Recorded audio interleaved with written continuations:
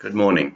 The Bible reading this morning is in three parts. Matthew 24, 32 to 42, Matthew 25, 1 to 13, and Matthew 25, 31 to 46. And I'm reading from the Contemporary English Version. So Matthew 24, 32 to 42. Learn a lesson from a fig tree. When its branches sprout and start putting out leaves, you know that summer is near. So when you see all these things happening, you will know that the time has almost come. I can promise you that some of the people of this generation will still be alive when all this happens. The sky and the earth won't last forever, but my words will. No one knows the day or hour. The angels in heaven don't know, and the Son himself doesn't know. Only the Father knows. When the Son of Man appears, things will be just as they were when Noah lived. People were eating, drinking, and getting married right up to the day that the flood came, and Noah went into the big boat. They didn't know anything was happening until the flood came and swept them all away.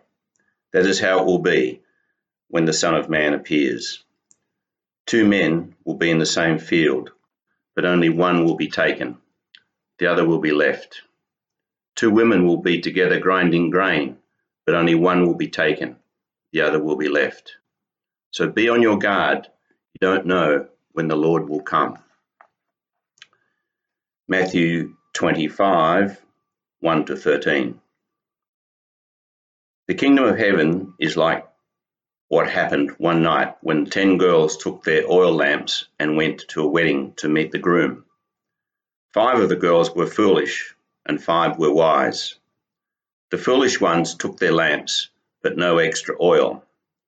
The ones who were wise took along extra oil for their lamps. The groom was late arriving, and the girls became drowsy and fell asleep. Then in the middle of the night, someone shouted, "Here's the groom. Come to meet him." When the girls got up and started getting their lamps ready, the foolish ones said to the others, "Let's have some of your oil. Our lamps are going out." The girls who were wise answered, "There's not enough oil for all of us. Go and buy some for yourselves."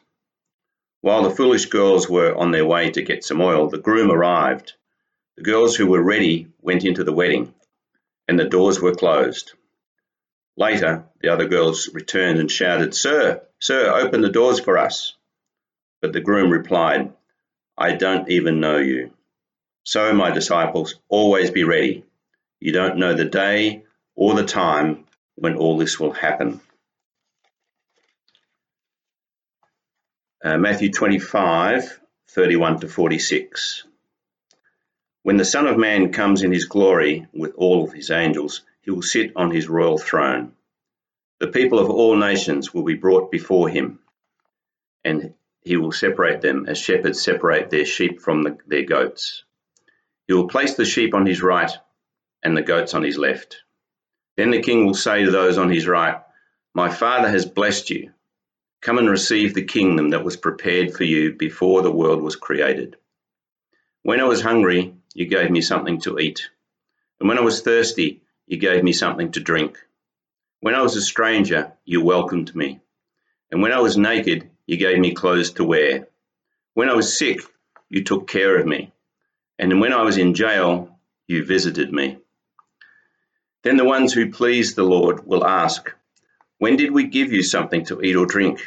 When did we welcome you as a stranger or give you clothes to wear, or visit you while you were sick or in jail?" The king will answer, "Whenever you did it for any of my people, no matter how unimportant they seemed, you did it for me." Then the king will say to those on his left, "Get away from me. You are under God's curse.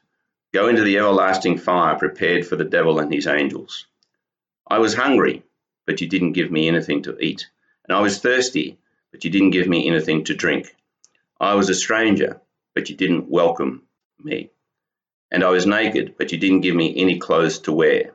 I was sick and in jail, but you didn't take care of me." Then the people will ask, "Lord, when did we fail to help you when you were hungry or thirsty or a stranger or naked or sick or in jail?" The king will say to them, "Whenever you failed to help any of my people, no matter how unimportant they seemed, you failed to do it for me." Then Jesus said, "Those people will be punished forever, but the ones who please God will have eternal life." This is the word of the Lord. Thanks, Terry. Well, throughout this year, we've been exploring the key statements made in the Apostles' Creed, one of the earliest and most widely used statements of faith used by Protestants and Catholics throughout history. And just as a reminder, the point of having a creed, should I say, is to declare what it means to be a Christian and to draw a theological boundary around really what is a Christian and what is not a Christian. It's a way of saying if you don't subscribe to these statements, then you're actually not a Christian. And most importantly, it's a way to remind ourselves of what we believe. And you might say, as you read it out in church, but it feels so robotic and mindless to repeat a set creed or prayer out loud. And I can understand that. But you need to remind yourself that whether you like it or not, every day you are doing repetitious acts of worship that are often completely mindless. And I don't mean religious Christian worship, but I mean every time you open up your smartphone and scroll through social media, every day you are evangelized by Amazon and Netflix, you are mindlessly doing an act of repetitive worship using the liturgies of consumerism. So one reason, and we can't help doing that, this is part of living in the world, that we are engaged in these alternative liturgies. So one reason we repeat saying out loud the Apostles' Creed is because we are trying to reset our minds and our hearts. Sometimes, with your computer, over time, you'll find your computer can slow down. And the solution is to do what they call a fresh reinstall of the operating system. Because what you've done is over time you've introduced lots of random files that are clogging up the system, that are taking up space and causing your CPU to work overtime when it doesn't need to. And sometimes your CPU can get so confused with all the extra files that it's got to look at that the best thing to do is to reinstall the operating system. So this is the same for you and me. Repeating the Apostles' Creed, repeating other things like the Lord's Prayer and the liturgies we use on a Sunday, the confession, rereading Bible passages that you've read lots of times before.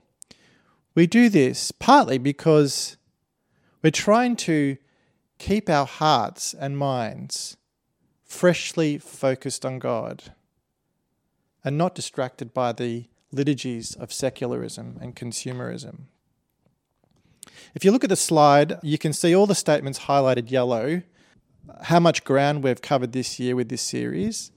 And we've gone backwards and forwards to this series since March, or maybe even since, I think it was since March we started it. And mostly we've done this through shutdown time. And today, you can see the statement in orange is where we're up to. The reason why we skipped over it was partly because we were trying to go in order, but also because we were trying to stick with the church calendar. So we got to the third day rose again on Easter Day, but then we jumped to He ascended into heaven on Ascension Day, and we jumped to I believe in the Holy Spirit on Pentecost. So that's partly why there's a bit of a jumping around. And we will finish the series in the next sort of month or so. The series will finish. Well, what the statement we believe that Jesus Christ will come again to judge the living and the dead. What do we mean when we say that? It means that Jesus will return to judge all people, you and me and all people who have ever lived, to make an assessment of our lives. And we are told this as both a dire warning, but also as a promise of hope. In the New Testament, judgment is one of the things that happens with when the kingdom of God comes. John the Baptist warns us in Luke 3 verse 9 that all people should repent of their sins and turn to God. And he said that God's judgment is coming on everyone, and it's a ludicrous idea to think that you can escape it. He said it like this: "The axe is ready at the foot of the trees, and every tree that does not produce good fruit will be cut down and thrown in the fire." So Jesus' promise to come to judge both the living and the dead is a warning, and it's a promise of hope for those who put their trust in Jesus. See, we got to remember, God is a loving God. He's a patient God, and he waits for all people to turn to him.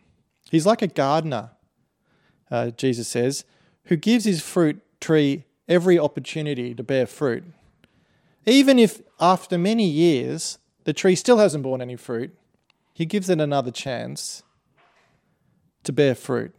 He keeps waiting before cutting the tree down. But God is a God of justice. The final judgment is about God overthrowing all those who resist him, including all evil spiritual powers and people who oppose him. This judgment will affect all people because all are responsible to God according to the grace that has been granted to them. Our reading from Matthew 24 shows that a key aspect of the judgment will be like the earth, a bit like the earth in the days of Noah, in that this present world will be shaken and destroyed and a new world will replace the present one. And then God will give the administration of his final judgment over to his Son when he comes in glory. That day, Paul describes as the day when God judges people's secrets through Jesus Christ. And on this day, each of us will have to give an account of our lives. And our sins will be exposed. And the good news is, if we have given our lives to Jesus Christ, we will be declared righteous. We will be safe with him. And we will not receive the punishment that we deserve. But we will receive eternal life and a resurrection body in the new heavens and the new earth. Now, you might be worried as I talk about this, and you might be thinking that you're not sure about your own salvation. You might be concerned that when you stand before God and he asks you to give an account of your life, that he will not accept you. And it's actually quite common. And in different points in history, Christians have really struggled more at different times with their assurance of their salvation. And perhaps the problem is that you carry the burden of sins that you've committed and shame from the past. And I just want to assure you that God loves you. One of the classic moves of the devil is to tell us that God doesn't love us. It's a variation on what he said to Adam and Eve in the garden, isn't it? He said to Adam and Eve, if God really loved you, he would let you eat from that tree of the knowledge of good and evil. The devil wants to tell us lies, and the truth is a different truth to what the devil tells you. It's that if you put your faith in Jesus and you are concerned about your salvation, then that actually is a real sign that the Holy Spirit is working in you. You are not concerned about your salvation with Jesus Christ if you do not have the Holy Spirit working inside of you. The real concern is if you weren't concerned about your salvation. That would be the real problem. Just remember that your rightness with God is not determined by what you have done, but what Jesus has done for you. One writer, Thomas Torrance, puts it this way. He says, "It is in Christ, in the body of his Son, that the Father looks upon us and accepts our imperfect obedience as if it were perfect, and covers our works, which are defiled by many spots, with the justice of his Son." So the good news of the Christian faith is that when you stand before God, he actually will look at Jesus. So some of you are concerned of your assurance of your faith, and I want to assure you that God loves you. Others of you may actually be concerned for a different reason, and you'll be concerned because you won't like the idea of a God who judges people. Like you'll say, well, how can a loving God actually judge people? Isn't that a bit harsh? Isn't that intolerant? And maybe what you perceive God to be or should be in your mind is that he should be like a relaxed parent who lets their kids do anything they want and turns a blind eye when they do the wrong thing. Well, to respond to this question, I simply have to say that God's judgment is actually a key part of him being God. It's a key part of him being perfect, and it's a key part of his perfect love. And also, just think about you and I. Just as you and I have a strong sense of justice, the sense of justice that drives us to want to have racial equality and gender equality, the sense of justice that wants you and I to see sexual predators go to jail and be held to account. We have that longing because we are made in God's image, and we have the same sense of justice that we have, God has, but God has it perfectly. Our sense of justice is limited. God's sense of justice is perfect. He sees all and is the only one who can make perfectly informed decisions. If God, through Jesus, didn't judge the world, he wouldn't be God. He wouldn't be righteous. And think about it philosophically. We could conceive then of a more righteous being, and that more righteous being would be God.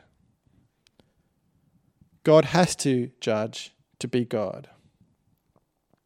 So our question for this morning is, given that the Bible says that Jesus Christ will return to judge the living and the dead, how do we respond to that piece of information?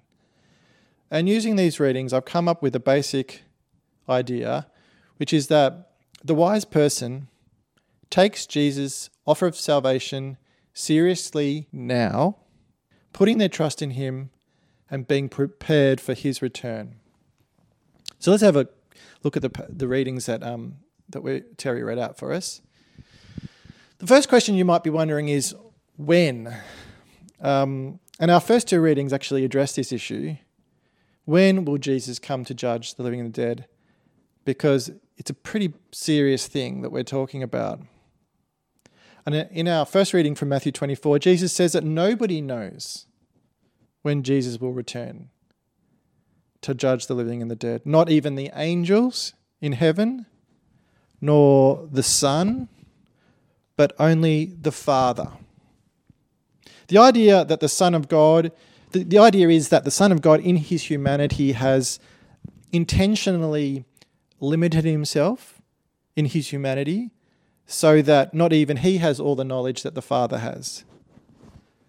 Not even he knows when he will return, only the Father in heaven. Not even the angels, nobody knows. So, and the point is there that people will be caught unaware. Early in the chapter it says that it will be like a lightning strike. It will be unmistakable and sudden. It will be a universal event so that nobody will be able to ignore it. A bit like the flood of Noah, where people were caught unaware. Nobody could escape the flood. Only those, such as Noah and his family, who had been prepared, escaped. Being prepared is a big theme in these parables. It says people will be going about their normal lives, doing their normal boring work, ploughing the field, grinding the mill to modernise it, going to meetings, stopping by the supermarket, washing the dishes, doing your homework, your piano practice, brushing your teeth, and then Jesus will suddenly return. And so in a way, the time of normality is a potential time of spiritual danger. I think about the onslaught of COVID-19. Only in January was our family sitting on a beach in South Australia enjoying our lives. Only in March was our church down at Nearham South having a camp. Can you imagine being on camp in these conditions? And then suddenly the virus started spreading through Australia and we were in lockdown and the whole world went into a panic. It's a bit like that. We don't want to be distracted by our daily routines. So Jesus says, therefore, keep watch, because you do not know on what day your Lord will come. One of the metaphors we get about understanding Jesus' return is that of a wedding. And talking about weddings is a really hard thing at this time, in the time of coronavirus and social distancing, because for those couples who are engaged, and we have two couples in our congregation, Lucy and Luke, and Sam and Julia, who are both engaged, thinking about and trying to plan for their weddings, it's quite difficult to know what to do, because you want to have as many people as possible come to your wedding and you're not sure what the social distancing will be like when the time comes. I actually have this recurring dream that I am a celebrant at a wedding, and an hour before the wedding, I can't find my suit. And I'm running around here and there, I'm looking in the cupboards and I just can't find my suit. And for some reason, there are no suits to be found. I often, in the dream, I'll be running down to the shops and I'll be looking in the shops and there won't be the right suit. And I'll think to myself, I'm going to be late to the wedding that I'm supposed to be the celebrant at. And then I wake up in a sweat. This has never actually occurred to me, so you don't need to worry. It's not a pattern of my life, it's just a pattern of my dreams. Well, can you imagine what it will be like if you were so disorganized that you missed the wedding? And this is what Jesus says it could be like on the day that he returns to earth. And he basically says, don't be distracted and disorganized with this. In the Gospel of Matthew, Jesus is recorded telling a parable where he says his return will be like a groom coming to a bride to take her to their new home, followed by a huge wedding feast. Now, in the Jewish culture of first century Palestine, it was a custom that young unmarried virgins that were friends or relatives of the bride or the groom would have a role in the wedding, usually girls, I think it was, and they'd have this role to escort the groom in a torchlight procession and a dance to his house. And it was the sort of thing kids looked forward to. You know, it was a great celebration in the village to be part of this. It would be the highlight of your year. But can you imagine if you, as a 12-year-old, after waiting all this time to get to the big day, and you were so disorganized and scrambling to be ready, that you missed the groom when he arrived at the procession, that you didn't have your things prepared. You were a bit like me in my dream. You couldn't find your suit. This is what Jesus says it's a bit like for some people when he returns to judge the living and the dead. He says, it will be like these 10 virgins in the wedding, but 5 of them would be wise and 5 of them would be foolish. When the bride arrives for the procession, the wise virgins have their torches ready full with oil, but the 5 foolish virgins have forgotten to top up their oil for the torchlight procession. And they have to run down to the shops to buy some more. The 5 wise virgins get to go into the procession and enter the reception and enjoy the party, but the 5 foolish virgins completely missed the procession, and the door was shut at the party, and they were locked out. And they yelled out, "Lord, Lord, open the door." But the groom says, "Who are you? I do not know you." So Jesus finished his story by saying, "Therefore, keep watch, because you do not know the day or the hour." Well, how do you keep watch? The way to be watchful is actually to be prepared and ready. It's not to be waking up each morning and looking out to the sky to see if Jesus is coming on a cloud, almost like you're a bit paranoid or something. It's actually to live in a prepared way. One writer put it this way.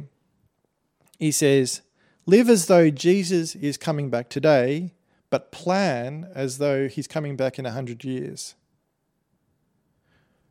Whatever you think about Jesus' return, you might have a bit of a hard time understanding it or even knowing really what it means, but this is still relevant for you. It's relevant to all of us.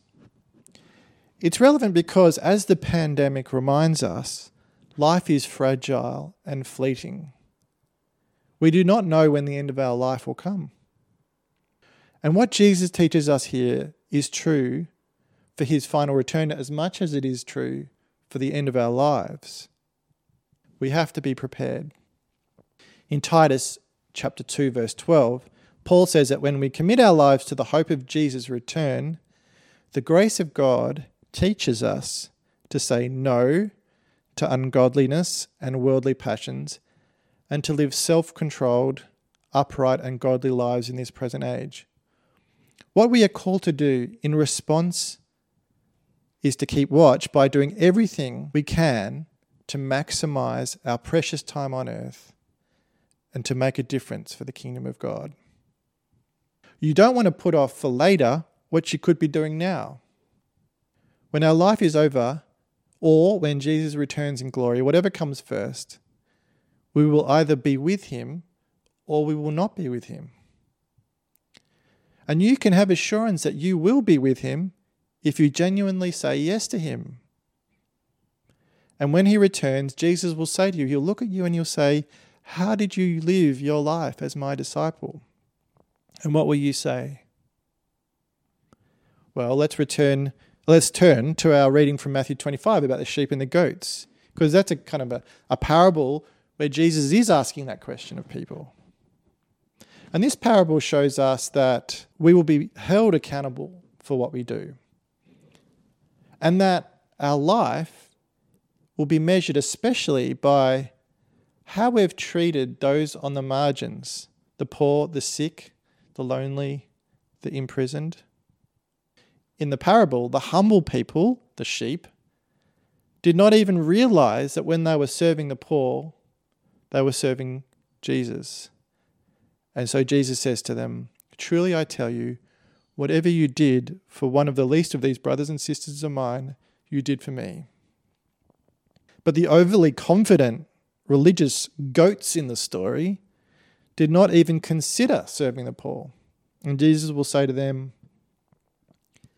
"Depart from me, you who are cursed, into the eternal fire prepared for the devil and his angels.